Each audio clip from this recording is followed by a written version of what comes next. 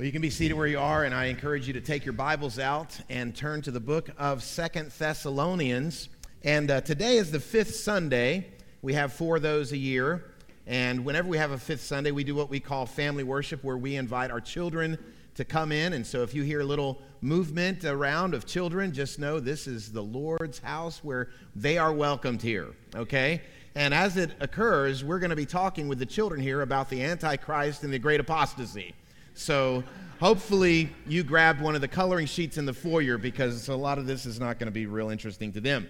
But hopefully it will be to you. As we are in week 6 of this series in the book of 2 Thessalonians, we've come to the very heart of the letter, which is chapter 2, verses 1 through 12. And it's this section that Paul wrote really in response to some issues that were happening in this small fledgling church in the coastal city of northwest Greece. There's a New Testament character that is only mentioned 3 times in the Bible by the name of Demas, D-E-M-A-S. And every time he's mentioned by the Apostle Paul, and it's at the conclusion of one of his personal letters. He's mentioned in the closing statements of these 3 different letters. As we look at these mentions of this individual by the name of Demas, we see in his life a downward digression in his commitment to Jesus Christ, where he actually becomes what we would call an apostate. Now, the first time Demas is mentioned is actually in Paul's short letter to Philemon. As that book closes, we find these words. Look on the screen. Paul writes, "Epaphras, my fellow prisoner in Christ Jesus, sends greetings to you, and so do Mark, Aristarchus, Demas, and Luke, my fellow workers." So the first time Paul mentions this individual by the name of Demas, he lists him as a fellow worker. Now, here's something we need to know about a fellow worker of Paul. There was a particular vetting process you had to go through in order to be considered qualified to be a fellow worker with the Apostle Paul. We know from the book of Acts that Paul actually dismissed some individuals from his work because they didn't cut the mustard. And so here is Demas, who apparently did qualify, who had processed that vetting process and was a fellow worker. He was no doubt, at least on the outward appearance, a committed soldier in Christ's army. But then as you move forward, the next time Paul mentions Demas is at the end of the book of Colossians, and notice how he puts it there. In closing, he says, "Luke, the beloved physician, greets you, as does Demas." So first he's a fellow worker of Paul, and then as he's writing to the Colossians, he says, "By the way, Luke, your beloved physician, he's with me. Demas is here too." Now we see the full-scale desertion by Demas in the last letter that the Apostle Paul wrote. His last letter recorded in our Bible is the book of 2 Timothy. And at the close of that letter, Paul gets very personal with his son in the faith, Timothy. He knows my time of departure is near. My martyrdom for the faith is right around the corner. But still he appeals to Timothy, "Would you come to me before winter, and when you come, bring my coat, because it's going to get cold. But don't only bring my coat, also bring my books and my parchments," those copies of the scripture that Paul no doubt wanted to immerse himself in his parting days. But as he concludes this letter to Timothy, notice what he says in verses 9 and 10 of that final chapter. He says, "Do your best to come to me soon. For Demas, in love with this present world, has deserted me." Here is one who was a fellow worker with Paul. Here is one who was on the road in the mission with Paul in his missionary journeys. But something had transpired. There was this downward digression in Demas's life where he became a deserter. Now, this would have been painful, no doubt, to Paul, but it would not have come as a complete shock to him. Here's why. Because many years earlier, he would have written to this church in Thessalonica, this second letter we're studying, where he talks about just such an occurrence. A departing from the faith, a leaving of the following of Jesus. This desertion, Paul warned, is going to take place at the end in alarming amounts. It's going to be a great desertion, a great rebellion. I've entitled this message, "The Great Apostasy." Now, before we read our focal text, we're going to look at verses 3 through 12. I want to just remind you and tell those of you that may not have been here with this study over the last couple of weeks, we've considered Paul's response to some false teaching that was happening in this church. Namely, apparently someone had come into that church and had attributed a message to Paul to the effect that Jesus had, one, already come back, and that you missed it. He'd already gathered together his people, and you missed it. And so Paul's writing this letter to correct that errant thinking. And what Paul does is he gives two unmistakable signs, two proofs. You can know Christ has not yet returned if these two things have not yet happened. In fact, let's see if you can pick out what they are in verse 3. Let's begin reading the text. The Bible says, "Let no one deceive you in any way, for that day will not come unless, one, the rebellion comes first, and two, the man of lawlessness is revealed, the son of destruction, who opposes and exalts himself against every so-called God or object of worship, so that he takes his seat in the temple of God, proclaiming himself to be God. Do you not remember that when I was still with you, I told you these things?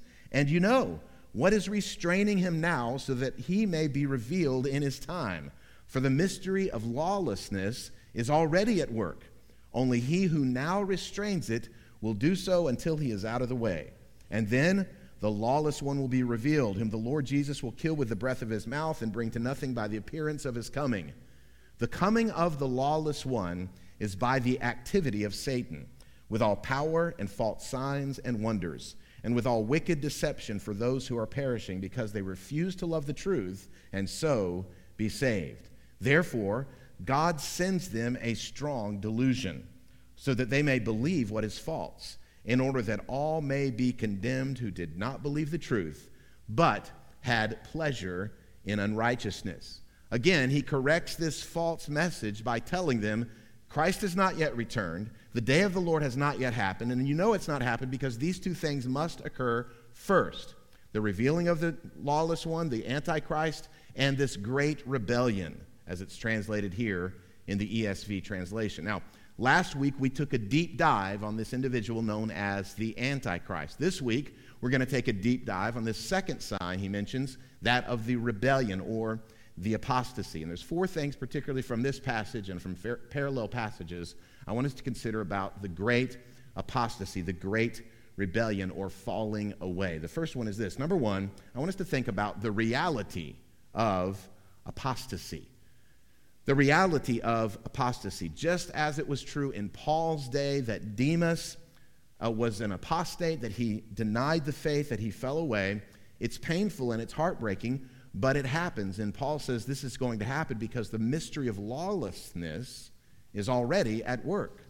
It's at work because the evil one leads astray those who are professing Christians, so much so that they reject God's rule. That's what lawlessness is.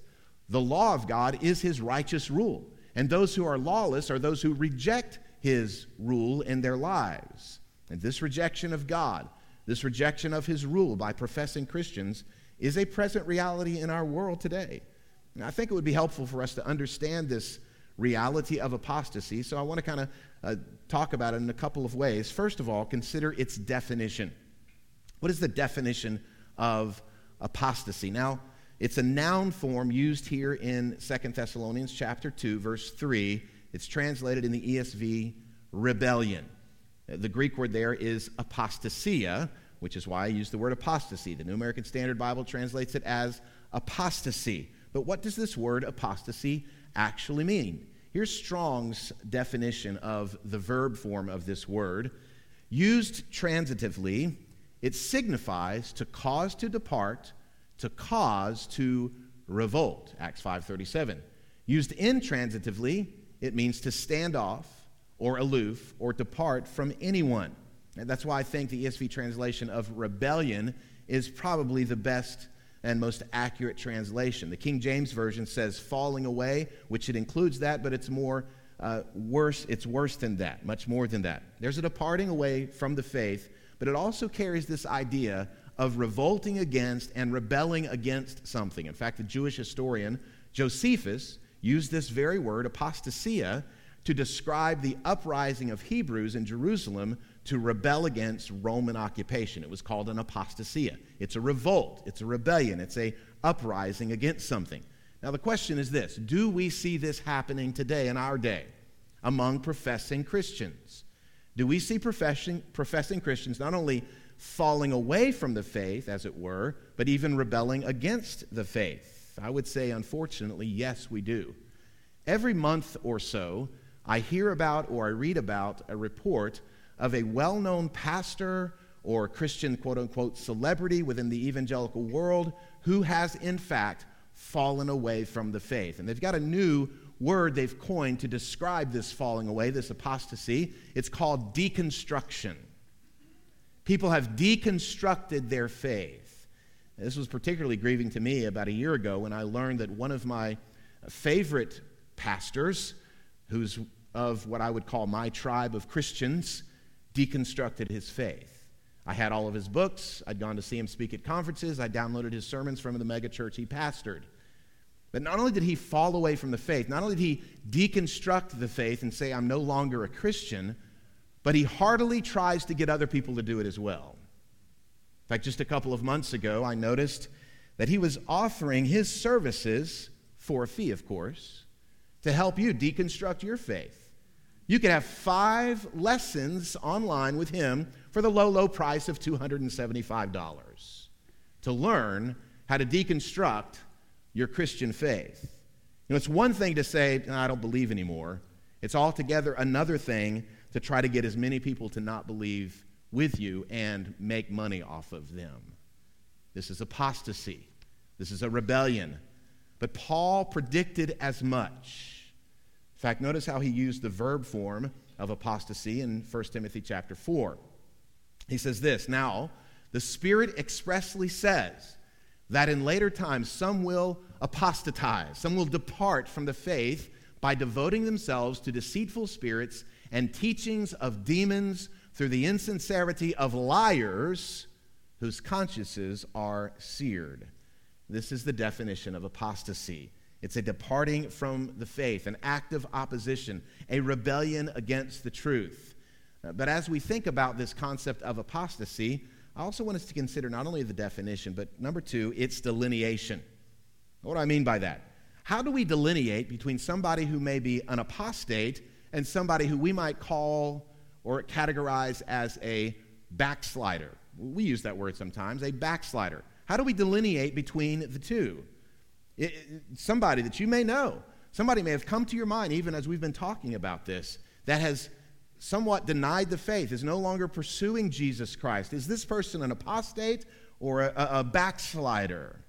Now, the simple fact of the matter is we can't know about somebody else. We can really only know about ourselves. But it raises this question. Is it possible for somebody who is genuinely converted, somebody who is a genuine follower of Christ, is it possible for that person to fall away from the faith? And the answer is categorically no. It is not possible. Here's why. The Bible teaches clearly that in order to possess a true and saving faith, it is only enabled by the grace of God. And God does not lose any that he has saved.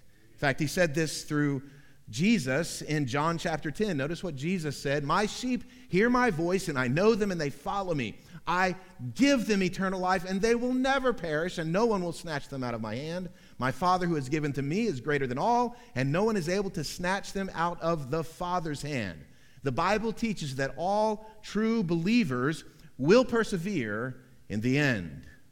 Now, we can identify the delineation between an apostate and a backslider if we consider 2 of Jesus' disciples, Judas and Peter. On that fateful Thursday evening, they both betrayed the Lord. On that fateful Thursday evening before Christ was crucified, they both denied Jesus. Well, how did they respond when confronted by Jesus? That Judas was such a good actor, none of the other disciples even considered that he may have been the betrayer that was predicted. But when he was called out, did he repent? No, he hardened his heart in his unbelief. Peter, on the other hand, when he was called out by Jesus, and Jesus just called him out with a look, what did he do? He went out and wept bitterly. That's the difference between an apostate and a backslider. John describes the why behind apostasy that occurs even in Christ's church. Notice what John said in his first epistle, chapter 2. He says, "They went out from us, but they were not of us. For if they had been of us, they would have continued with us. But they went out, that it might become plain that they all are not of us." The reason professing Christians, quote unquote, deconstruct their faith and depart from Christ's church is because they were never truly Christians to begin with. And so it may not give us much comfort when we consider high-profile pastors fall away. We consider celebrity Christian music artists deconstructing their faith. You may be asking this question, well, how do I know if I'm a true Christian? How do I know if I may not be of one of those who later deconstructs, who later abandons the faith? Well, the Apostle John actually addresses this question in this first epistle, 1 John. In fact, he says he wrote the letter of 1 John so that you may know that you have eternal life. And so John gives us a series of tests in 1 John. You see on your outline there, if you have it open, there are 3 tests I want us to consider from the Apostle John from his epistle. The first one is this. This test of genuine faith is a doctrinal test. In other words, what do you believe? What do you believe? John said in 1 John 5:1, "Everyone who believes, present tense, that Jesus is the Christ has been born of God." This is a doctrinal test about your belief. Do you believe, present tense, in Jesus? Listen, there may be people who listen to Christian radio, who wear Christian t-shirts, who have Christian bumper stickers, who go to Christian concerts, who attend a Christian church, but they don't pass the doctrinal test. They don't believe the true gospel. There's not much to consider about them except the fact that they are not truly saved. Do you believe doctrinally that Jesus is the promised Messiah of God? Here's the second test John gives in verse 5b, a love test. Who do you love? John continues, "And everyone who loves the Father loves whoever has been born of him." Those who have been born of him are Christians. This is the love test. You look around this room. There's not a lot of us who are particularly attracted to each other because of other means or other reasons. I mean, me and my son-in-law Claire about the only Gator fans in here. I wouldn't be with you people on a Sunday morning after we got beat so bad yesterday by Georgia. But guess what? I'm here. Because what brings us together is not which SEC team we pull for. What brings us together is that we've been born of God. And so we are attracted to other family members. If you have no desire to be with the church, if you have no desire to be in fellowship with other Christians, you might not be saved.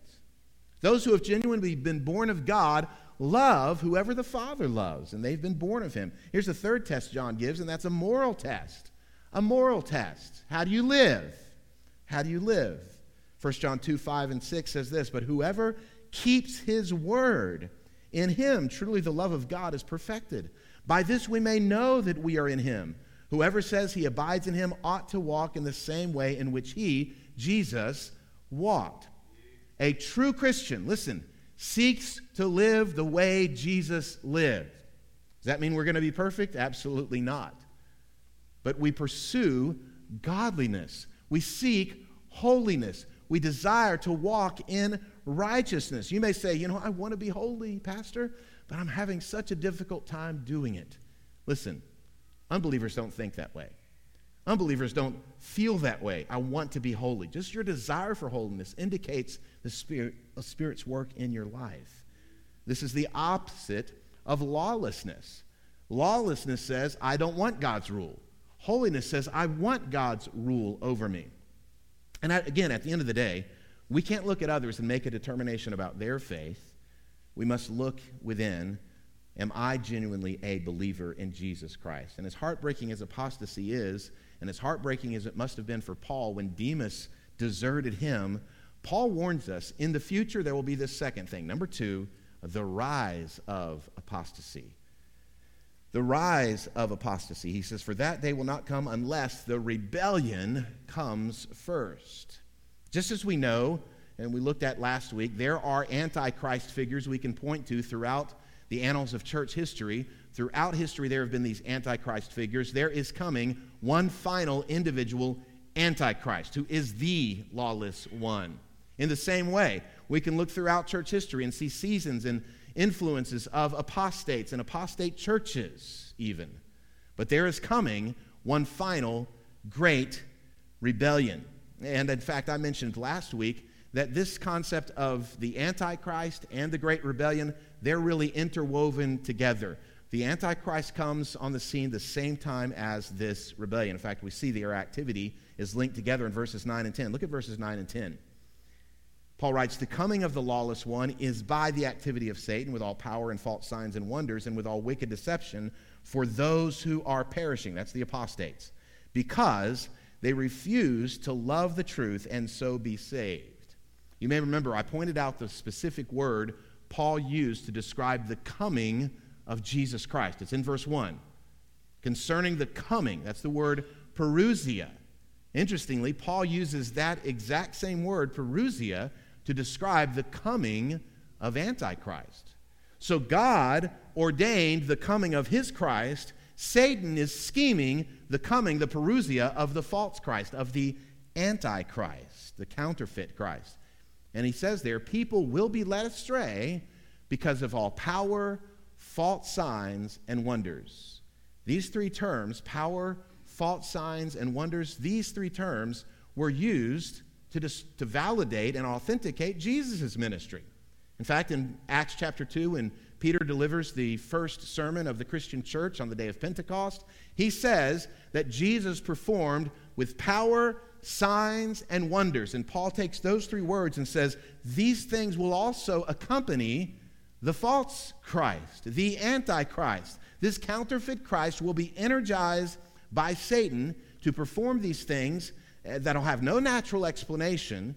They will break the laws of nature, and so they will become very impressive and make a strong impression on many people so as to lead them astray in the last days. This is how Satan works, right? Throughout human history, this is how Satan has worked. And this is why John warned the Christians 2,000 years ago in 1 John 4:1 with these words. He says, "Beloved, do not believe every spirit, but test the spirits to see whether they are from God, for many false prophets have gone out into the world." Hear me clearly. Just because somebody has a big platform, just because somebody has a YouTube channel with thousands or maybe even millions of followers, doesn't mean they're a legitimate voice for Christ and for his church. Even over the last several years, there has been an incredible increase and uptick of self-ascribed Christian prophets who make predictions about things like politics, sports, the weather, elections. In fact, I've had some of these so-called prophets and prophecies forwarded to me in my email. "Hey, Pastor, would you watch this prophecy from this modern-day prophet and tell me your assessment?" And some of these prophets have actually made predictions that have come to pass, that have been fulfilled. Listen to me. There is more than one power at work in the world. There are false powers and deceptive spirits. The mere fact that there are wonders doesn't validate the message. In fact, Jesus even gave this warning in his Olivet Discourse when he's talking about the end times. Jesus says this, "For false Christs and false prophets will arise and perform great signs and wonders, so as to lead astray, if possible, even the elect." See, I've told you beforehand. And in our focal passage, Paul emphasizes how it's this deception that's going to be at an all-time high at the end that will lead many, many astray from the faith. Many will apostatize because of this. Now, we may wonder, how could people be so gullible? How could people be so gullible to believe these false prophets and these false Christ? Again, I told you, over the last couple of years, there's been a significant uptick in these self-ascribed prophets, and that's mainly been in charismatic corners of evangelicalism. But we've also seen this occur within corners of Catholicism in our day. When I was in New York City a couple weeks ago, I went to what's known as Flushing Meadows, which is where the U.S. Tennis Open is played. It's also Corona Park, where the World Fair was in 1966. It's a massive park there in the city, bigger actually even than Central Park. And I went there so that I could, with another fellow from New York, he's actually from North Carolina, he's in New York, the two of us were going along trying to engage people in gospel conversation. As I went up to one individual, an older gentleman, and I began to talk to him, and I discovered he was Jewish. In the course of our conversation, he said, hey, you might like to come back here to Corona Park on Sunday. And I said, why is that? And he said, well, several years ago, there's a Roman Catholic woman who saw an apparition of the Virgin Mary holding the baby Jesus. And so there is this shrine that's been constructed in Corona Park, and he even pointed over to it and said, you can go right over there on Sunday. I'm like, I'm not going to be here Sunday. Sorry, thanks for the invitation. What happens? He says on Sundays, hundreds of Catholics come and they converge on this place as pilgrims where supposedly this apparition occurred. Of course, we've heard of these kinds of stories quite a bit in our day, whether it's the image of the Virgin Mary on the 6th floor window of an office building seen in the waves of the glass there, or the burn marks on a tortilla that a lady has had when she flipped it on the frying pan and she puts it in a glass enclosure and hundreds of thousands of people come and pay homage to the holy tortilla, right? These are happening today. How could people be so gullible? Jesus says that false signs and wonders would lead astray, if possible, even the elect. Now, it's not possible for the elect to be led astray, but they're going to be so convincing that even the elect could be potentially led astray. This indicates there will be many, listen, there will be many who are engaged in Christian activity, who attend Christian churches, that when the great rebellion occurs, when the apostasy takes place, they will be led astray. Now, in our focal text, Paul tells us the main reason this is going to happen at the end of verse 10, look at it, because they refuse to love the truth and so be saved. There is this great apostasy because at the end of the day, there may have been a lot of religious activity with these individuals. They refused to love the truth and so be saved. So we've seen the reality of apostasy, the rise of apostasy. Third, I want us to consider this, the restrainer of apostasy. The restrainer of apostasy. Twice in this passage, there is a reference to something or someone which restrains the coming of Antichrist and the coming of this rebellion, this apostasy. But then that restraint is lifted, that restrainer is removed, and makes way for these two signs that precede the Lord's coming. Look again at verse 6 and 7. And you know what is restraining him now, so that he may be revealed in his time. For the mystery of lawlessness is already at work. Only he who now restrains it will do so until he is out of the way. Now, the natural question we ask students, well, who in the world is this? Who is this restrainer? Or what is this restrainer? I would point out a couple things. If you notice there in verse 6 and 7, there's two different pronouns in the Greek that come out in the English translation. In verse 6, we see there the word what, that's a neuter pronoun. What is restraining him? And in the Greek, in verse 7, there's a masculine pronoun. It's translated who now restrains it. And so, here's what we understand about these. First of all, you notice that the neuter pronoun is connected to the Antichrist, the person. And you know what, neuter pronoun, is restraining him, person of the Antichrist. Verse 7, now we know who restrains it. So the who is connected to the apostasy. So, if that's thoroughly confusing, what is this about?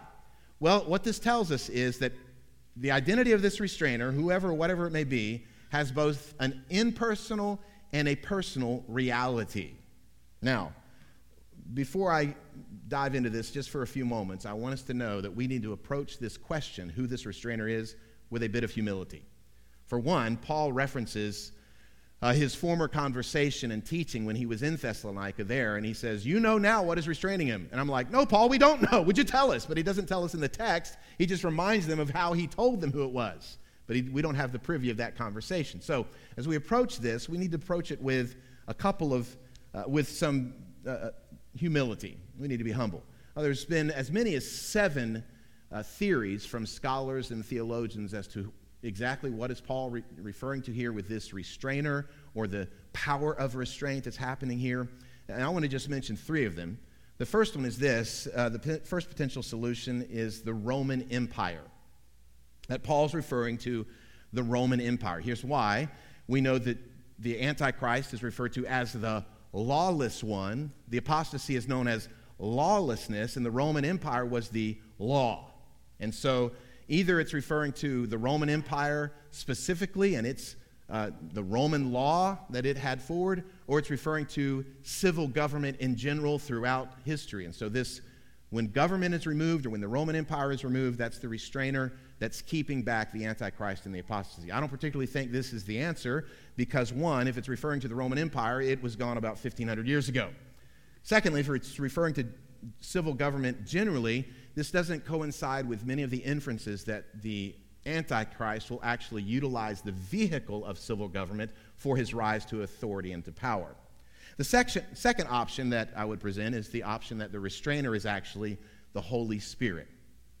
The Holy Spirit, and specifically the indwelling Holy Spirit within Christ's church. And this view suggests that when the church is removed out of the way from the earth, the Holy Spirit who indwells the church is going to be gone, and that's going to open the way for the Antichrist and for this great rebellion and the great apostasy. I also think this is unlikely. Don't throw tomatoes. I think this is unlikely for a couple of reasons as well. First of all, it treats the church as if we are the container of the Holy Spirit. We know the Holy Spirit is God, and as God, he is omnipresent. The psalmist says, "Where shall I go from your spirit, or where shall I flee from your presence? If I ascend to heaven, you are there. If I make my bed in Sheol, you are there." So I don't believe the Holy Spirit is bottled up in the church, and if the church is gone, then all of a sudden that removes the Holy Spirit and his activity. Another reason I think this solution is unlikely, because the focus of the oppression of the Antichrist is against the church. The focus of this rebellion and this apostasy is away from the true church. So it doesn't make logical sense that the church is gone and then the Antichrist shows up. Well, who's his persecution against? It doesn't make sense that the church is gone and then there's this great falling away. Well, where are they falling away from? The true church is gone. So this one doesn't make sense to me. So here's the third option I'll present to you. Again, we say this in humility. Don't write me nasty emails when we get done, all right? The third option is this. Number three, I believe this view is the worldwide preaching of the gospel empowered by God. The preached gospel empowered by God. Now, this section in 2 Thessalonians is actually Paul reiterating much of what Jesus said in the Olivet Discourse in Matthew 24 and 25. And notice what Matthew records in chapter 24. Jesus said, "And this gospel of the kingdom will be proclaimed throughout the whole world as a testimony to all nations, and then the end will come." And so this view takes into account the impersonal pronoun and also the personal pronoun. That the restrainer is in fact God himself, who controls the coming of the man of lawlessness by his own purposes, in keeping with his sovereign timeline. Things are not going to conclude until God says they're going to conclude. And he decides and determines when the end of this age is going to be. And there's coming a time when the ingathering of God's people into Christ's church is over. It's done. The preaching of the gospel is concluded, and then, Jesus says, the end will come. Now, regardless of what the answer is for this mysterious restrainer, the bottom line is this. Don't miss this. God is in control. God is in charge, and things will be accomplished according to his timetable. But now as we move towards the conclusion of this message, here's the fourth and final thing about the great apostasy. Number 4, I want us to consider the ruin of apostasy. The ruin of apostasy. As I mentioned last week, there is not going to be this dualistic battle between heaven and earth, or between God and Satan, between the Antichrist and the true Christ. No, there's no contest. God is all-powerful. There is not arrayed against one another these equal yet opposite forces. Now, within this reality, there is a feature about the sovereignty of God in all things that can be mysterious and sometimes even confusing. I want you to look at this next slide. I spent quite some time crafting this sentence to try to encapsulate God's sovereignty in all things, particularly as it works in the end. The working out of God's purposes are such that even those who exercise their freedom to do evil, in the end, they will ultimately discover that their actions have fulfilled God's eternal will and the accomplishment of God's divine plan. Does that make sense? Even sinners in their sin, thinking they're acting in their own sinfulness according to the own dictates of their own heart, they're going to come out to discover this was part of God's design anyway to accomplish his purposes. Part of his divine plan. We see this throughout the Bible. Think of Pharaoh and Egypt and the people of Israel in their enslavement. Over and over again, Moses, the deliverer, comes to Pharaoh and says, "Let my people go." And what does God do to Pharaoh? He hardens his heart. And Pharaoh says, "No, you can't go. No, you can't go." And the plagues begin to come until finally he lets them go. Why did God allow Pharaoh and harden his heart so that he would reject the purposes of God, so that God's mighty power of salvation would be seen even in him? And friends, there's coming a day when evil is going to reign in this world at a way we cannot even conceive of. And God in his sovereignty is going to lift his restraint and allow the world to go to hell in a handbasket. Why is he going to do it? Because he's going to consummate all things in the salvation of his church for his glory alone. In fact, we see this in verses 11 and 12. Look what it says there. "Therefore, God sends them a strong delusion, so that they may believe what is false, in order that all may be condemned who did not believe the truth, but had pleasure in unrighteousness. For those who are among the great throng of apostates who reject the gospel, they are being handed over by God to their own wicked hearts, their own wicked desires. They have chosen to reject the truth. They have chosen to love unrighteousness and evil." Paul says here they actually take pleasure in unrighteousness. And this is the judgment. This is the ruin of apostasy. Even as we've seen before in Romans chapter 1, as this sin occurs in our world, God hands them over to their depraved way of thinking. They get even worse in their sin. God hands them over to their own minds and their own thinking. In fact, I would say that even the so-called intellectual arguments of the atheist and the skeptic of our day that they put forward to deny the existence of God, at the end of the day, those arguments are not predicated on their intellect, but on the fact that they don't want to be accountable to God. That's why they develop the arguments in the first place, and they present them. Case in point, the famed intellectual atheist of the 20th century from England, Aldous Huxley. Aldous Huxley just ferociously opposed Christ, his church, the existence of God. And in his famed autobiography, he actually describes why he had this opposition to the church and to Christianity. It actually is not for intellectual reasons. It was for sensual reasons. I quote, he says, "For myself, as no doubt for most of my contemporaries, the philosophy of meaningless was essentially an instrument of liberation. The liberation we desired was simultaneously liberation from a certain political and economic system and liberation from a certain system of morality. We objected to the morality because it interfered with our sexual freedom. I had motives for not wanting the world to have meaning. Consequently, I assumed that it had none and was able, without any difficulty, to find satisfying reasons for this assumption." Aldous Huxley was basically paraphrasing 2 Thessalonians chapter 2, verses 11 and 12. "Therefore, God sends them a strong delusion so that they may believe what is false, in order that they may be condemned," watch this, "who did not believe the truth, but had pleasure in unrighteousness."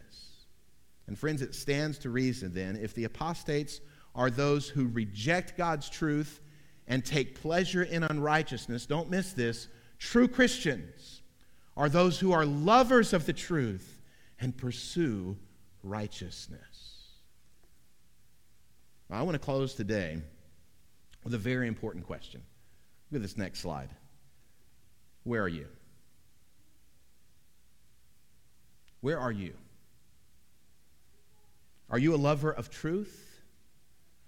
Are you a pursuer of holiness and righteousness? How did you do on John's test of genuineness? Let's review the test. The doctrinal test. What do you believe? Do you believe the truth about God? Do you believe the truth about who you are by nature in relationship to God? That you're accountable to Him as your Creator, but yet because of your sin you are under judgment and a curse? What do you believe? It's a doctrinal test. What do you believe about Jesus? Do you believe Jesus is the one and only Son of God sent from heaven, who took on human flesh, who was tempted in every way you've tempted, every thought, every deed, every action, but yet he never sinned, and therefore he was not guilty of the punishment of death, but he took in your place death, even death on a cross, that he might bear in your place the punishment for sin. Do you believe that after being killed on that cross and buried in a tomb, that on the third day he was resurrected from the dead? This is a doctrinal test. Do you believe? There's also the love test.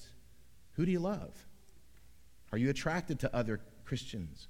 Are you inclined to walk together in Christian fellowship with people who love Jesus? The moral test. How do you live? Do you have a desire to walk in righteousness? Do you have a longing to be holy as Christ is holy, walking in obedience to Christ's commands? Important question this morning. Where are you? My challenge for you today is that you not let your head hit the pillow tonight without answering this question. That you know for certain that you are one of Christ's own, that you have believed the truth and surrendered and submitted to him and his call of righteousness. Today is the day of salvation. It doesn't matter your church attendance. It doesn't matter your precepts on your radio station. What matters is, have you surrendered to Christ? Have you believed his gospel? And that leads to my last thought. True saving faith is seen in the living fruit it bears: Bible belief, moral change, and brotherly love. Let's go to the Lord in prayer.